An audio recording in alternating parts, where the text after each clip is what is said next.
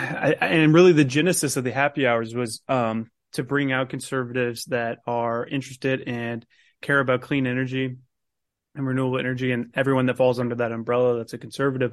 And I think really the genesis of it was to get those people out and together and talking to network, because I don't know of another space where that is happening or has been happening, because we are out there. I would say that we are certainly not talked about very much. It's not an issue that's talked about in the Republican Party very much, and we're trying to change that, i.e.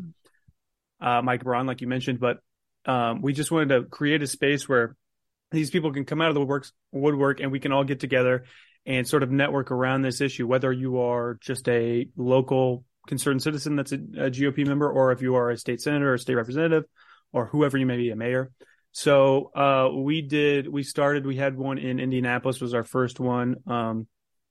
And then we did one in Carmel where we had, and obviously Bob was at all of these, but we went to Carmel and we had the mayor come and speak. I love Mayor Brainerd. He's so amazing. Yeah, Mayor Brainerd was great. I'm actually from Carmel myself, so that's my mayor.